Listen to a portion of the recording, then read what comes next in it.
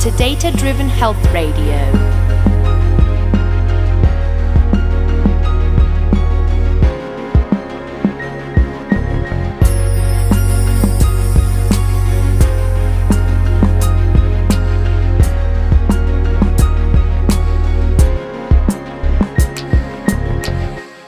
Hi, everyone. Welcome to Data Driven Health Radio. My name is Dave Krasunski. I'm your host. And on this show, we look at the science, the stories, and the technology of people who are taking control of their health.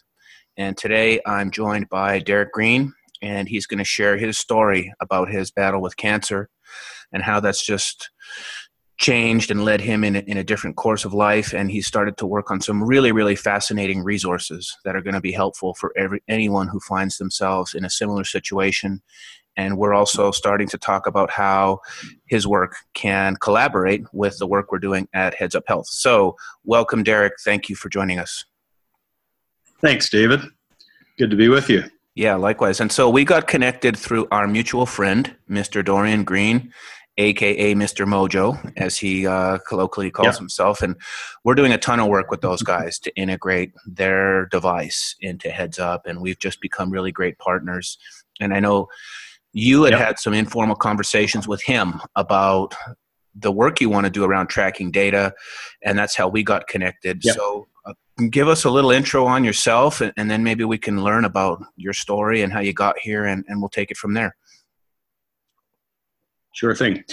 Well, I live in Peterborough, Ontario, Canada, 48 years old, married, father of 5, career in real estate sales, commercial real estate advisory for 21, 22 years, born and raised in Ottawa, which is about 3 hours from here, moved to Peterborough when I was 19 to go to Trent University, married a local girl and never left.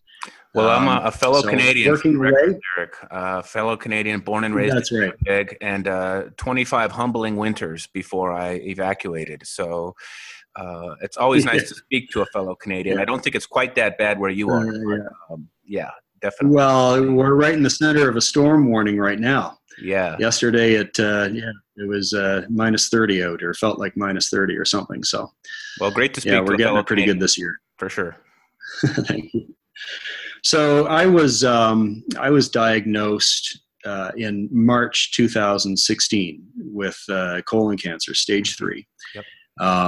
Always considered myself a fairly healthy guy, fairly active. So kind of hit me out of left field. Sure. You were working full time and everything like that. Working full time, going full tilt, probably working a little bit harder than I should have. These things in hindsight, you recognize little clues along the way looking back. But there's no indication that anything was going on. Yep. Aside from when I started getting symptoms and went to get an exam, and and it was found that I was sick. So. What happened was I received the diagnosis, and they did some imaging, and then they wanted to refer me to a surgeon in Toronto. I had to wait 6 weeks to get in to see him. So in the meantime, of course, you can't sit around and do nothing after you get the diagnosis. So I had bought a book by Charles Majors called Cancer Killers, and I bought it with a plan to give it away. But had never given it away. So I recalled I had the book, read it, and it was a very, very good book, short and concise, almost bullet points, which is very helpful to the uninitiated. I wasn't familiar with any of the language or terminology or options or anything like that, or any of the nutrition for that matter. So that book was in the appendix of the book, that book is a good basic starting point if people are looking for something that breaks down the vernacular in some easy to understand ways. I would say so. It's certainly not all there is to say. Sure. But it is, and it's mostly on prevention. Now he himself had metastatic bone cancer that had gone to the brain. And he dealt with it through some natural approaches, which I'm not that familiar with. So, but he had success with it. He was telling his story a little bit, but mainly it was an encouragement toward a cancer preventative lifestyle. Yeah. We'll link to but that in the the appendix notes here at the. We'll link to it in the show notes. Okay. In the appendix, he had a list of integrative cancer clinics that he recommended, and one of them happened to be in Canada, about an hour from where I lived. So I went to the Clinic of Biomedicine. It's in Toronto, and did a treatment there, an IV treatment, and the doctor there had me change my diet and that, and I didn't know. I was just following his instructions and that. But within 2 weeks, my symptoms went away 100%. And so what were those changes? Nutritional changes that particular doctor recommended? Removed all carbs. Yep. Yeah. All breads, all grains. Yep. Most fruit, all starchy vegetables, rice, pasta, you name it. Yeah. Did they call it keto, or did they just call it a? Okay. All right. No. All right. Understood. No, it wasn't a high-fat diet. It was just a low-carb diet. Understood. And he didn't give too many instructions on protein either. So it was just mainly carb reduction. Yep. But it was enough to make a significant change in symptoms and that, and kind of open my eyes that there's a lot to this that I didn't realize. So various introductions were made, one to the next, and ended up speaking with Ralph Moss, who's a cancer advisor in the U.S. CancerDecisions.com is his website. Phenomenal resource. And through reading the research and speaking with experts in their fields, it was decided that I should go through with the conventional treatment. So I did the chemoradiation, had the surgery. But by that point, my dietary changes had gone from low carb into full ketogenic, with some intermittent and longer term fasting before. Yep.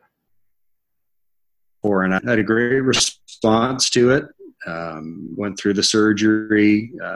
Sunnybrook Hospital did their own pathology. Turned out I had a pathologic complete response to the neoadjuvant treatment, which means there's nothing left of the cancer at all, which is a fairly rare occurrence, as I understand it, with stage 3. Well, the dietary changes certainly were a powerful adjunct to the other things that we're doing. Yeah. So continue on to this day in ketosis and never looking back. Yeah. That's great. You mentioned a couple people there. You mentioned Charles Major, Ralph Moss, and his website. Were there other people? Yep. You mentioned Dr. Seeley Toomey at one point. Who were the people along the way that you connected with that you really felt knew their stuff and were a really sound voice of reason as you were learning this whole world? Sure.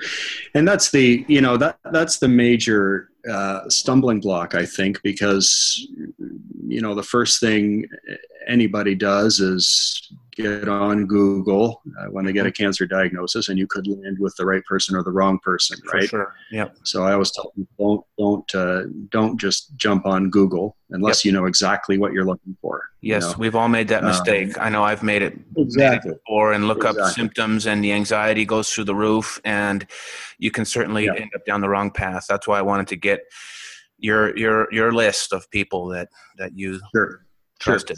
Well, so I went. The Clinic of Biomedicine in Toronto put me in touch with Susan Brown, who is a doctor who specializes in bone health. And she suggested a few things to me, but the most important thing she did was refer me to Ralph Moss, who I had never heard of before, and had no reason to ever look him up. He is a cancer advisor who worked at Sloan Kettering 45 years ago or so in their publicity arm, and has for the past 40 years operated Cancer Decisions, which is a work that he performs where he researches conventional and integrative cancer therapies. Yes. Publishes the work in Moss Reports, which are massive documents on a particular type of cancer. So for example, I purchased a Moss Report on colorectal cancer, 600 pages on nutritional approaches and conventional therapies, integrative therapies, probably 50 pages or so on ratings on integrative cancer clinics all over the world. And it's structured so that it's a document that you can take in and present to your oncologist. Pretty much after every paragraph that he writes, there is a link to the research article that supports what he's saying. Yep. So it's a document that is designed to be brought into a conventional oncologist. And have the studies without having to dig them all up yourself and defend yourself, saying this is why I want to try X or Y. It sounds like those links and studies are already prepared for you, which is huge, because he's obviously vetted these and deemed them credible to include, which is awesome. Absolutely. And he also does phone consults. So I actually did 3 phone consults with him, 2 before surgery and 1 after. And his knowledge is absolutely encyclopedic. So his advice was invaluable. And the nice thing about Dr. Moss is that he's not only knowledgeable and well connected, but he's 100% unbiased, which, you put those 3 things together, and that's a near impossible combination to find in the cancer field. His only support, as far as I know, comes from the sale of his Moss reports and phone consults. So he takes no money from either side. Yep. So I was expecting him to tell me not to do the conventional therapies, because that was kind of the mindset that I had. His advice was to do them. Mm-hmm. Because based on the research, there is no benefit to chemoradiation in many cases with stage 2 colorectal cancer, but there is a small but significant benefit with stage 3. So based on the research, his advice was to do it, and based on his recommendation, then I went through and did it, along with the ketogenic diet and high dose vitamin C infusions and some other things. So that was invaluable. And the other man that he put me in touch with was Jason Fung in Toronto, who's a nephrologist with an interest in ketogenic diet and the application of type 2 diabetes. Yep. So he runs a group called Integrative or Intensive Dietary Management. Yep, familiar with his Megan work. Ramos, who has. Yeah. So Ralph Moss was the introduction there, and so Dr. Fung's input into the diet really helped me refine what I was already doing, and has been also invaluable. So yeah. So there's the advisor, Ralph Moss, the advisor, Megan Ramos, or Dr. Fung on the nutrition side, and then an integrative oncologist is also an important part of the team. I haven't heard it explained that way, but an integrative oncologist is a great word to describe how these adjunct experts can come in, and a good way to think about their role in the process. Right. Yeah. A natural doctor who specializes in integrative cancer care, right? Who's not a renegade and going to tell you to dismiss everything that your conventional doctor says. Yep. But going to work alongside that and recommend therapies that are going to increase the efficacy of anything you're doing on the conventional side. Yep. So I was actually referred to the Marsden Center. Eric Marsden is a natural doctor in Toronto who specializes in cancer care, and so I was referred to the Marsden Center through Jason Fung's clinic as well. Yep. So there's the team. There's great. You got pointed in the right direction. The natural doctor. Yep, for sure. That's right. Yeah. Yep. And so you ended up using the combination of the conventional treatments, the ketogenic diet, the intermittent fasting, some IV type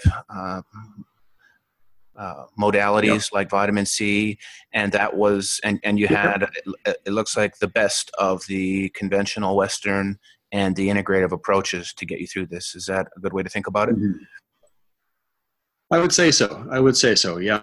And some supplements that were recommended by Ralph Moss and some other things as well. So, it's approach to cancer is not a two-dimensional.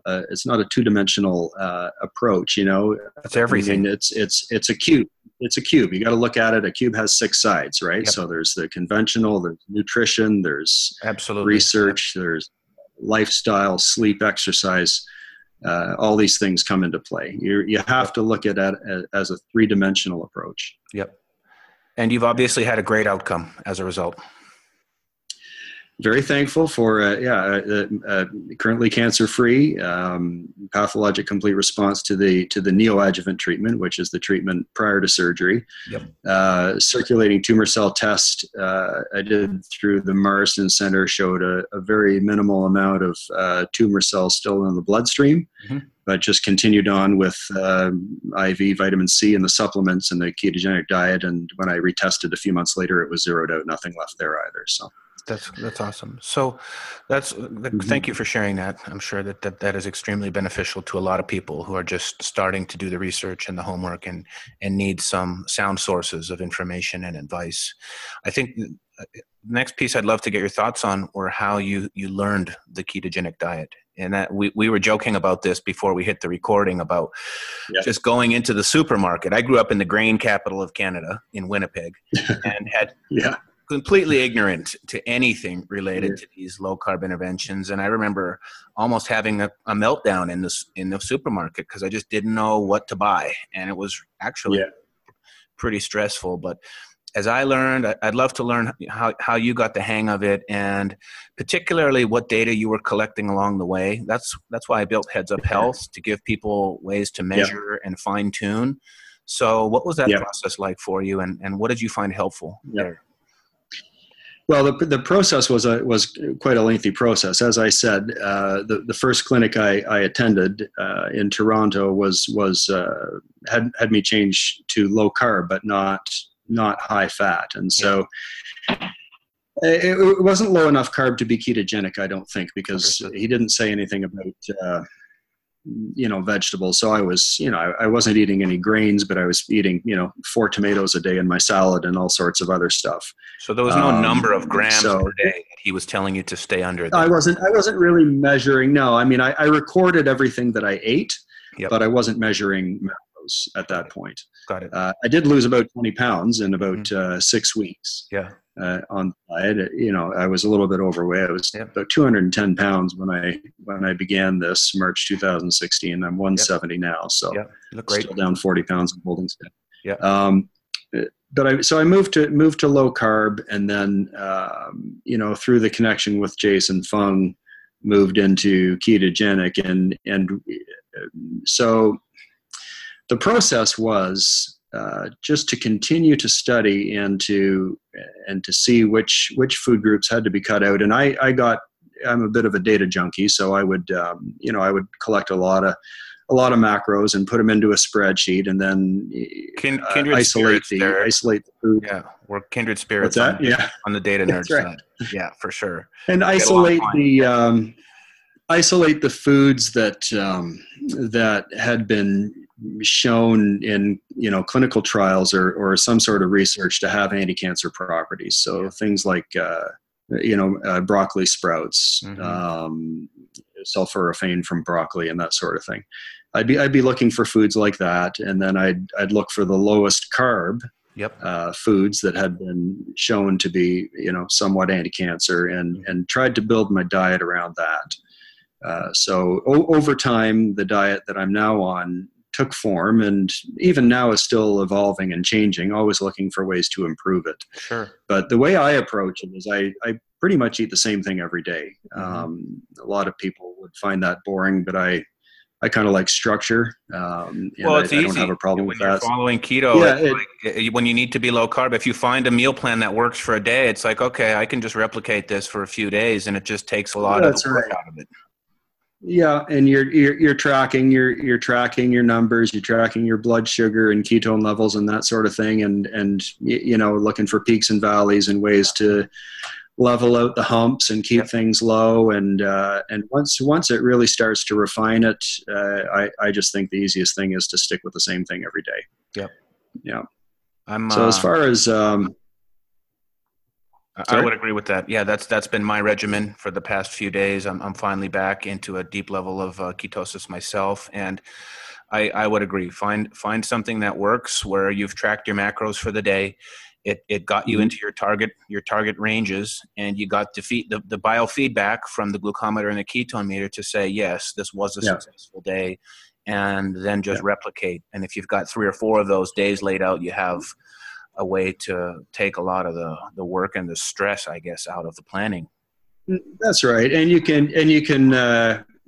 adjust the timing of your meals and even your bedtimes and your wake up times and that sort of thing to minimize the chances of falling off the wagon, right? Because you need to find something that's going to give you satiety, and if you're going to be in it for the long term, you've got to be happy with what you're eating. But the ways that I've found in manipulating not just the diet but the lifestyle is I go to bed early, I get up early because I'm more likely to snack in the evenings than the mornings. Sure. So I fast for 18 hours a day, or sometimes 19. So I'll eat at noon or 1 p.m. And then again at 6 p.m. and that's it. So from every 6 day, p.m. that's until the regimen. Every day, yeah. And then I do a water fast every Thursday. So I would go from dinner tonight, Wednesday evening, 6 p.m. until Friday lunch just do a water fast. So that's a 42-hour water fast every week. Yeah. And the reason I do it on Thursdays is because every second Friday, I still have a high-dose vitamin C infusion just to keep things going. So I like to go into that in fasted state to improve efficacy if there's anything left. Yep. I'm sure the fasting is just combined with the ketogenic diet. It seems like that would be an extremely powerful combination, especially the regular intermittent fast and then the weekly extended. It seems like that's really a good way to keep the metabolic pressure on things. And I think so. Are you tracking the glucose ketone index or anything like that? Do you use the GKI? I track it all the time, and I go through spurts. I'm on a 3-day a 3-day study right now where I take my glucose and ketones every half hour for 3 days. Yeah, you mentioned that. So So I'm doing it right now. I did it yesterday and today, and then tomorrow will be interesting because tomorrow is the water fast. So always in therapeutic ketosis. Yep. So which essentially means your ketones are higher than your glucose, right? So my glucose is typically between 3.5 and 4 millimoles, and my ketones are between 4 and 5 millimoles. Yep. And then on the water fast, of course, the glucose goes down and the ketones go up. So. Yep. And for those who aren't familiar with the glucose ketone index, that's a metric developed by Dr. Seyfried out of his labs and a handful of others. And what it's really doing is looking at the relationship between glucose and ketones and making sure that both are controlled for. Because, correct me if I'm wrong, but what he found was that there were different lifestyle factors that could throw one or the other number out of range, and it would take you out of the optimal metabolic zone. So there's actually 3 numbers that are the key here. There's the glucose, the ketones, and then there's a calculation for the ratio, and that's called the GKI, the glucose ketone index. We have a lot of people that track that in Heads Up Health, but I just wanted, for those who aren't familiar with it, that's what it is. And it sounds like that's a metric that you use as well. Is that right? Absolutely. Yeah. I don't calculate the GKI per se anymore. Only, I just look for are my ketones at or above my glucose. Yep. We built some features in Heads Up Health where if you just enter glucose and ketones, if the timestamps are within 5 minutes, we automatically calculate the GKI for you. So it takes a little bit of work out of it. So we're trying to simplify that because there's so many people that need it. But I guess you can also just eyeball it. If ketones are higher than glucose, then it seems like that's the metric you use now, that you're just more versed here. That's what I'm interested in now. Of course, if your glucose and ketones are both 8 millimoles, there's a problem, right? For sure, yes. So I mean, that's not the only thing that matters. But as long as they're in the your glucose is in the low to normal range, and your ketones are at or above that level, then you're pretty good. Yeah, that's beautiful. Yeah. Okay. So other individuals other individuals that that were important as I continued studying, of course, were Dr. Seyfried and Travis Christofferson here in Clamian. As I started to drill down more into and read the primary research myself, which is, I think where hopefully people get to, I mean, it's important to have resources, because the problem is, somebody going into this, and, I use the term uninitiated, but, I mean, you don't know how much you don't know. And that is a scary thing to realize when you start to recognize how consequential your decisions are going to be, right? Yep. In therapies and research and that sort of thing. So resources like your website or Ketotherapy are important, but really ultimately what we want to do is empower people to connect them with the primary research and get them reading that themselves. Yep. Yeah. So Seyfried and others have been phenomenal in presenting that research in such a way that is accessible, I think, to the laity, to cancer patients who are, who want to go and read, want to find it. It's there, and it's compelling. Well, I think that's a good segue to some of the work that you've started to undertake yourself personally. And one of the things that I was fascinated by was your decision to change career paths and dive in at the Center for Naturopathic Medicine in Toronto, which is where my younger sister went to school. Yep. She's a naturopathic doctor in Canada. And she deals with a lot of cancer patients there and bringing in the integrative approaches. So when I saw that you had jumped in there, that it was a fascinating connection. But you're really diving in head first into this world. So maybe you can talk a little bit about that switch and the Center for Naturopathic Medicine, the college, and then just lead us into what you want to build on your website. Okay. Well, so I had applied. I applied to and was accepted at the Canadian College of Naturopathic Medicine in Toronto for their 4-year natural doctor program. Yep. I have since transitioned out of that, actually, and pursuing a master's in biology at Trent University. My interest is research. Got it. And so the pursuit of the program at CCNM was with a view to doing research, and the MSc in biology at Trent University will be with a similar view. So, got it. My interest and my passion is advocacy and awareness, because I'm fully aware that if my process of discovery had not gone the way that it had, I could have landed on the YouTube guy advocating 12 glasses of carrot juice a day for cancer, and I could well be dead right now. Yep. It's just critical that that awareness of the actual research behind metabolic therapies in cancer is brought to the public square, and people are made aware of the options that they have. Mm-hmm. We talked about that before. Knowledge is power. Is never truer than when you're facing down a cancer diagnosis. Knowledge and data. You have to know. Yeah, that's right. Knowledge of data. Yes, right. Certainly. You have to know what the options are. And that, in the public consciousness right now, it's not there. There's an awareness that there are options. Yes. But the resource people turn to is Google, and they could land anywhere. Yep. So, my passion is advocacy and awareness for metabolic therapies in cancer management. And so doing primary research, meta-analysis of existing research, and packaging it up in such a way as is digestible for the everyday cancer patient who's just received a diagnosis, wondering what their options are, because most people are not in a position to be able to take 3 months off work and spend 8 hours a day on PubMed. Yep.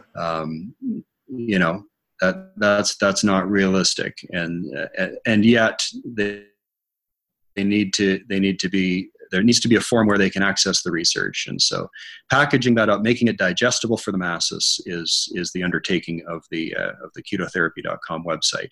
Yep. And you also mentioned a lot of work you want to put into helping people identify the right foods, a lot of the anti-cancer property foods, meals that are taking a lot of that heavy lifting out and really making it just accessible for people. So can you share on what your ideas are around the nutritional aspect of the site as much as the research side of it? Sure can. So there will be a meal builder tool on the website, which will allow a user to select different foods and that sort of thing, and build meals, save meals, share meals with other users. But unlike other foodie websites or meal builder websites, the only foods that will be available for selection when you're building a meal or a meal plan will be foods that have been shown to some degree to be to have anti-cancer properties and that are keto friendly. And so things that don't fit in with that paradigm simply won't be there as an option. So that's a back end safeguard, and also a front end anxiety diffuser on the part of the user, because they know these things are vetted ahead. Yeah, I use a lot of these nutrition apps, and there's 5 million foods in there. And so how do you even begin to select the right ones that are vetted? So I think curating the list of foods is great, because it's just going to give you only a limited selection of things that are known to be beneficial, and it removes all of the other noise, which you'll find in a lot of other apps and stuff like that. And the other issue is the macronutrient databases that are on the back end of a lot of these apps that they're drawing their data from. A lot of times, you'll think that the website or the application is keeping track of all the macros and presenting something, but when you open up a particular food, you notice that everything is zeroed out, because on the back end in the government database or wherever it's drawing from, there might not be any information on that particular brand that you've chosen. And so the data presented when it's tabulated and given to you as a package might be off. Which really matters when you're trying to build a ketogenic meal plan, of course. Absolutely. And then taking that one step further, you can give 2 people the exact same meal, and they will have different glycemic responses to said meal.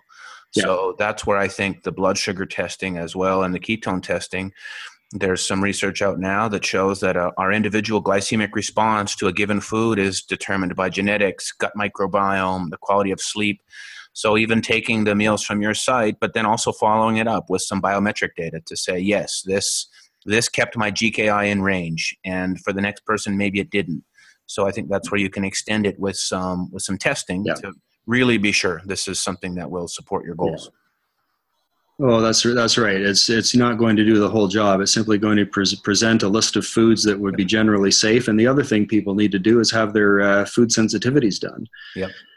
Because something that might be a perfectly legitimate food to eat, avocados or garlic or broccoli sprouts or something like that, might be wonderful. But if you're sensitive to it, you might not break out in a rash on the outside, but it could be causing all sorts of inflammation on the inside, which is going to be counterproductive to what you're. That's right. Yeah, counterproductive to what we're trying to achieve. So that's an important part.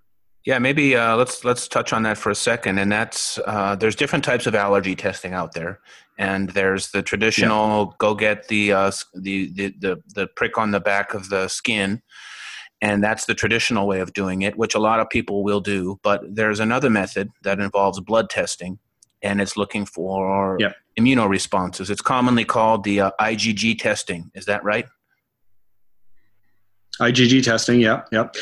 We just generally refer to it as food sensitivity testing here. But if you would talk, it's not something that is ordered through a family doctor here. Correct. It's ordered through a natural doctor, or you can order them online as well. Yeah, and there's different varieties, but a natural doctor will know the most accurate Absolutely. ones, or a qualified nutritionist. Yeah, that's a very important point. Like you said, you can find the anti-cancer foods. You still want to make sure that it's glycemically safe with some blood sugar testing. And then the last piece, which really would I think eliminate all possible or as much of the risk as possible, would be to make sure it doesn't show up on the food sensitivity testing.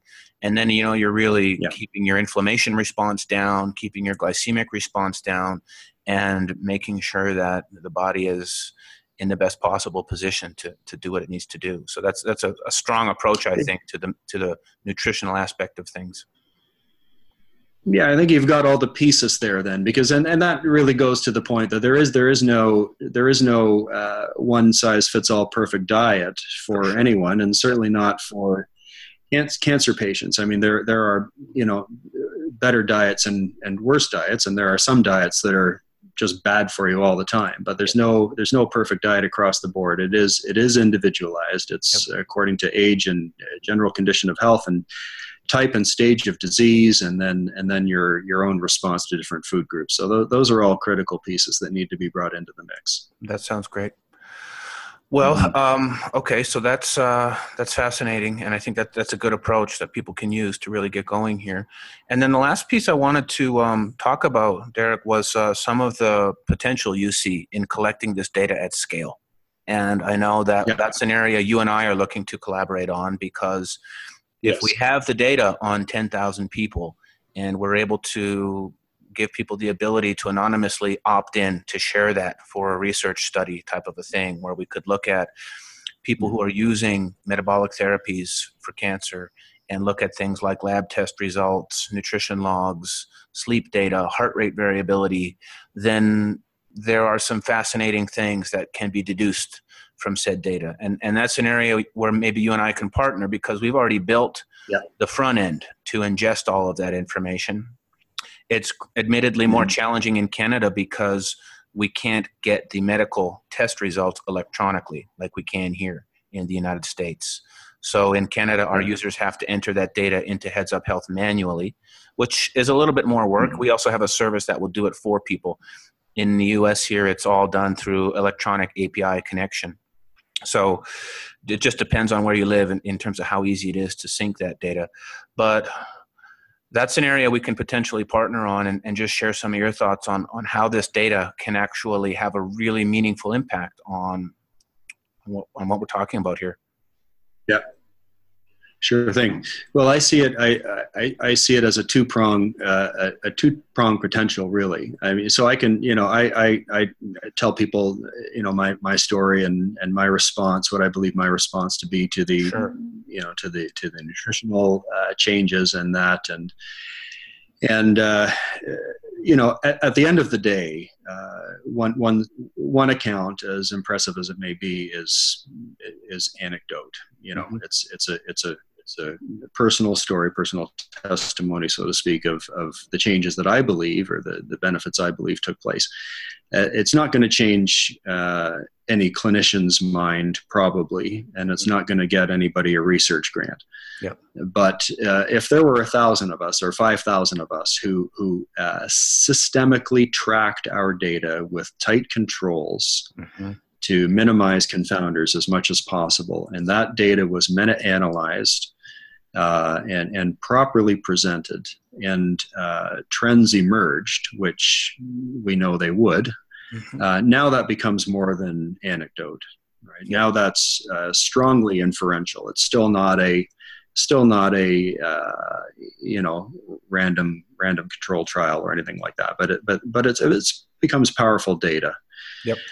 Data that can be used by the clinician to, for illustration purposes. Data that can be viewed by the individual who is, presented with these options for the first time and is wondering, is there real legitimacy? How worthwhile is it, to cut out all of these foods that I love? Am I just going to, lose weight and plunge into cachexia?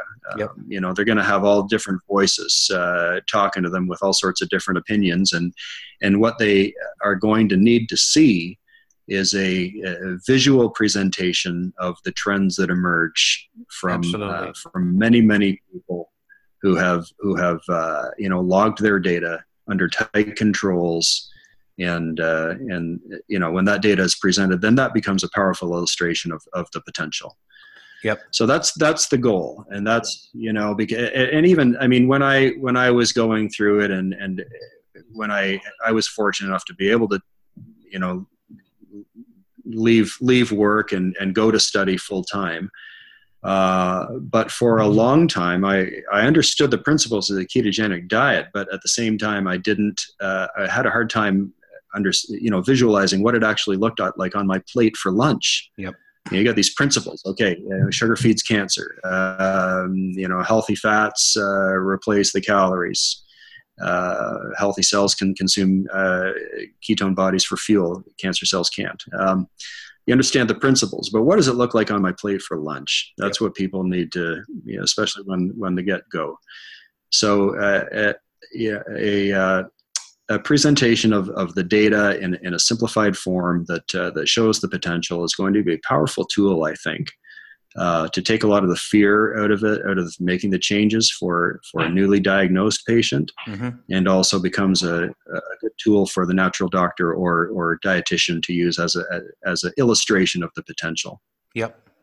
Well, hopefully that's an area that we can help out on. That's why I created Heads Up Health, because I in my own health situation, I wanted to see how my lifestyle choices were actually affecting these markers of disease. And some of that data was in this doctor portal that I had to log into, and others was on my phone.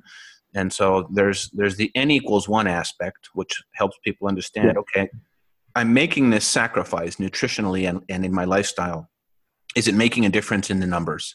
So there's that aspect to it, and it most certainly will, and it can be incredibly motivating and educational.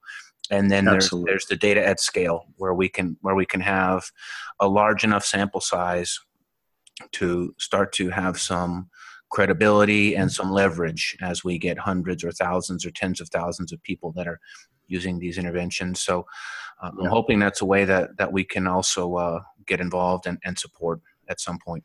Yeah, and I think the awareness is out there in the public consciousness on some level. What it needs to be is to be data driven. Yes. Change if it's going to happen in the application of nutrition in oncology is not going to come from the top down. It's going to come from the bottom up. Yep. Right? Agreed. Where people like us start getting a little more systematic, a little more rigorous with data collection, and finding platforms like the one you've built to send it in, that it would be meta-analyzed and presented and analyzed in such a way that becomes very, very meaningful. So that's where I see change happening. This is the vehicle through which change is going to happen. Yes, I hope so. I don't doubt it. Yep. Well, you've provided some incredibly helpful information, a lot of good names, a lot of good resources. We'll summarize everything and include them in the show notes here. Your website that you're starting to build, again, if you can share it here. I know it's still under construction, so we'd love to have you back once it's up and running and the tools and the research are there. So you have the start of it. What's the URL? It's www.ketotherapy.com. Okay. So we'll keep in touch as you build this out. We've got a lot of mutual connections that I'm sure will also help keep the information going between us, like Dorian and others. So I just want to say thank you for coming on here and speaking with me. It was a really wonderful discussion, and I look forward to having you on again. And I know we've got some collaboration to do, so I'm looking forward to that. All right. Thanks very much. Yes, thank you. Okay, bye-bye.